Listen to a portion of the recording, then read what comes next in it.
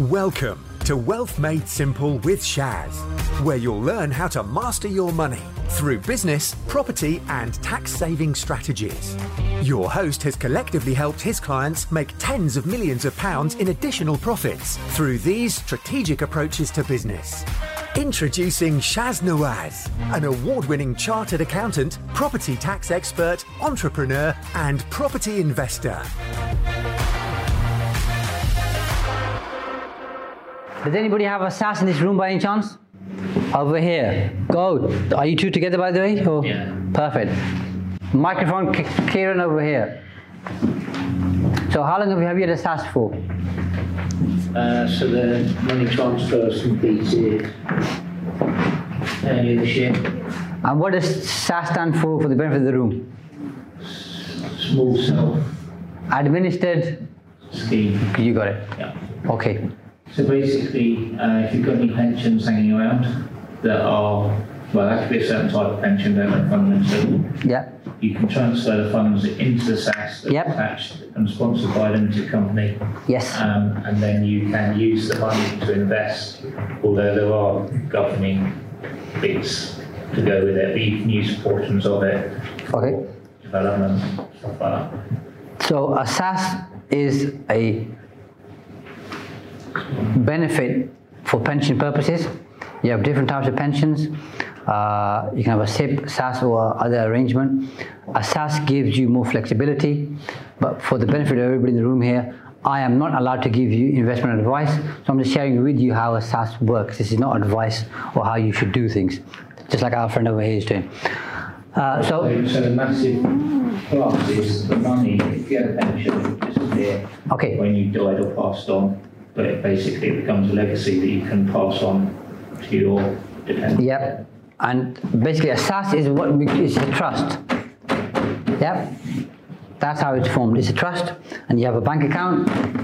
And like our friend over here said, let's say you've been working somewhere, let's say you've been working for British Telecom for the last 15 years, and you've got a pension with them, which is worth £300,000. You could, as long as it's possible, move that into your SAS. Okay? So you've got your SAS up here. Now with 400 grand. And as our friend over here said, you've got to have a sponsoring company, okay, which is usually a company which generates profit. Every year you can transfer up to £40,000 into your SAS, Carmen, as long as you make the profit. Okay? If you were part of a pension plan in the previous 3 years and you haven't made those contributions, you carry forward the last 3 years. Yeah. That means you could make a payment of £120,000 in any given 1 year. So if you go back to Bernadette's example that I shared over here, somewhere here.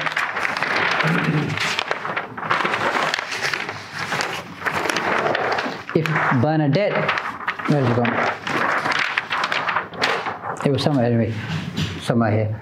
If Bernadette's made 100, I think it's on that sheet. If Bernadette's made £100,000 profit, she's going to use up her capital allowances, remember, on 18%. What she could do is first make the pension contributions and bring her profit down significantly. So let's say in the first year Bernadette makes 100 grand profit and then says, I've started up my SAS. Last 3 years I was part of a pension plan, but I haven't made the contributions. I'll make the contributions this year. Unfortunately, Bernadette can't make £120,000 because she's only made 100 grand profit, but she could make £100,000 contribution into a pension pot, okay, which means she gets tax relief and makes no profit in that year. Everybody with me so far or no?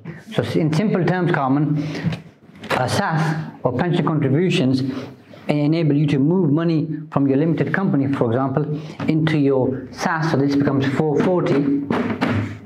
When the money goes in here, no tax to pay by the SAS. When your company makes the contribution, they get tax relief at 19% or whatever the tax rate may be. Yep. Can you transfer a SAP to a SAS? Yes. Like you go speak to an IFA, make sure it's worthwhile and it's going to give you a bigger benefit. Are the drawdowns different for pension when you do retire? No. No, so you can still get the same drawdowns. Same drawdown. 55 at the minute, which is increasing to 57, 25% lump sum tax free. Yeah. Okay, which is there. And then depending on how much you need every single year, you draw down and you may pay tax depending on how much income you have. Turning it to a SAS sounds more beneficial than having a SAS. It does, because I'm going to cover that for you in a second, how you can do that.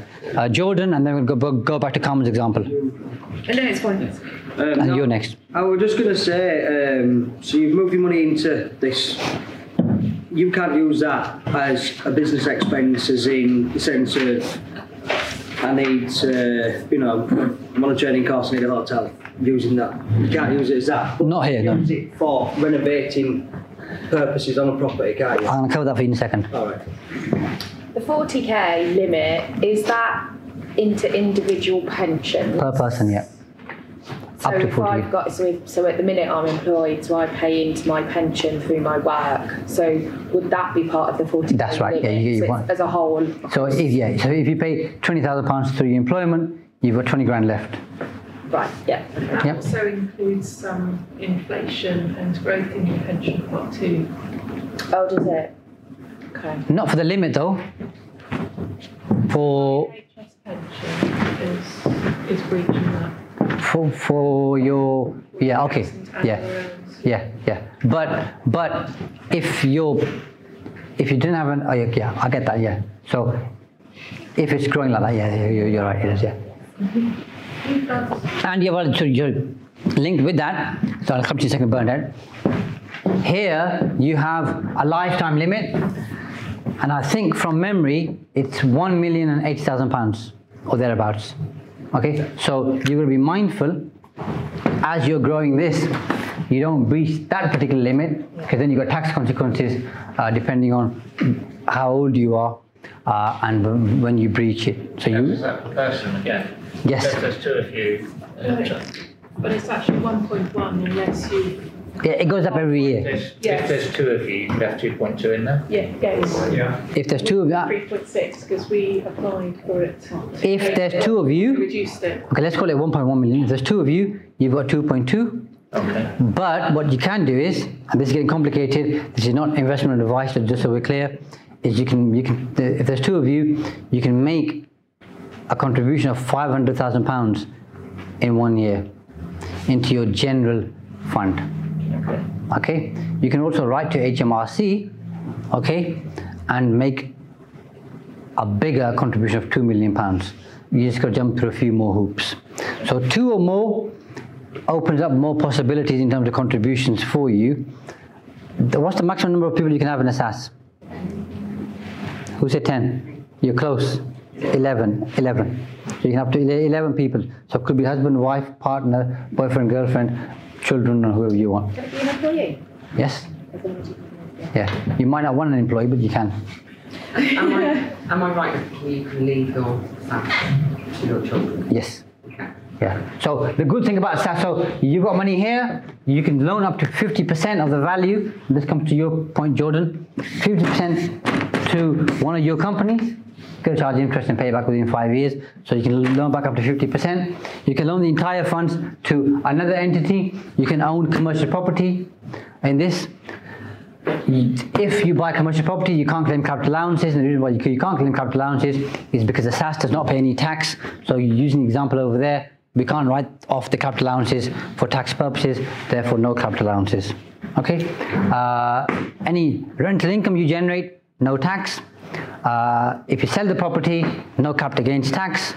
You can have legacy planning and leave the pension to your children, and it's tax efficient for inheritance tax purposes. So there's a lot of reasons why this is good from a tax point of view and also from a financial planning point of view. There's 2 or more of you, and you've got quite a bit of money here. Let's just say 2.2 million, okay, over a number of years, including growth. You might never need a bank ever again because you've got your own money there, which you can use to do commercial conversions. You could buy a commercial property, start the conversion, okay, and then you can sell it before it's classified as a residential property. So, Bernadette? So I've got about 50,000 into occupations. And I was told that we should have maybe 75,000 minimum to start us out. No, you can start with zero. So I started with zero. Oh, okay. Yeah. What the purpose is to make the fees viable. Yeah. You got about £75,000 because they're going to be charging you some money. Yeah. But as you're doing commercial conversion and other property strategies, hopefully you'll be able to quickly build it up and start paying into it. And who do you recommend? I work with Kevin Whelan from Wealth Builders. Anybody that you recommend? Kevin, there you go. Welcome to Wealth Made Simple with Shaz, where you'll learn how to master your money through business, property, and tax-saving strategies. Your host has collectively helped his clients make tens of millions of pounds in additional profits through these strategic approaches to business. Introducing Shaz Nawaz, an award-winning chartered accountant, property tax expert, entrepreneur, and property investor.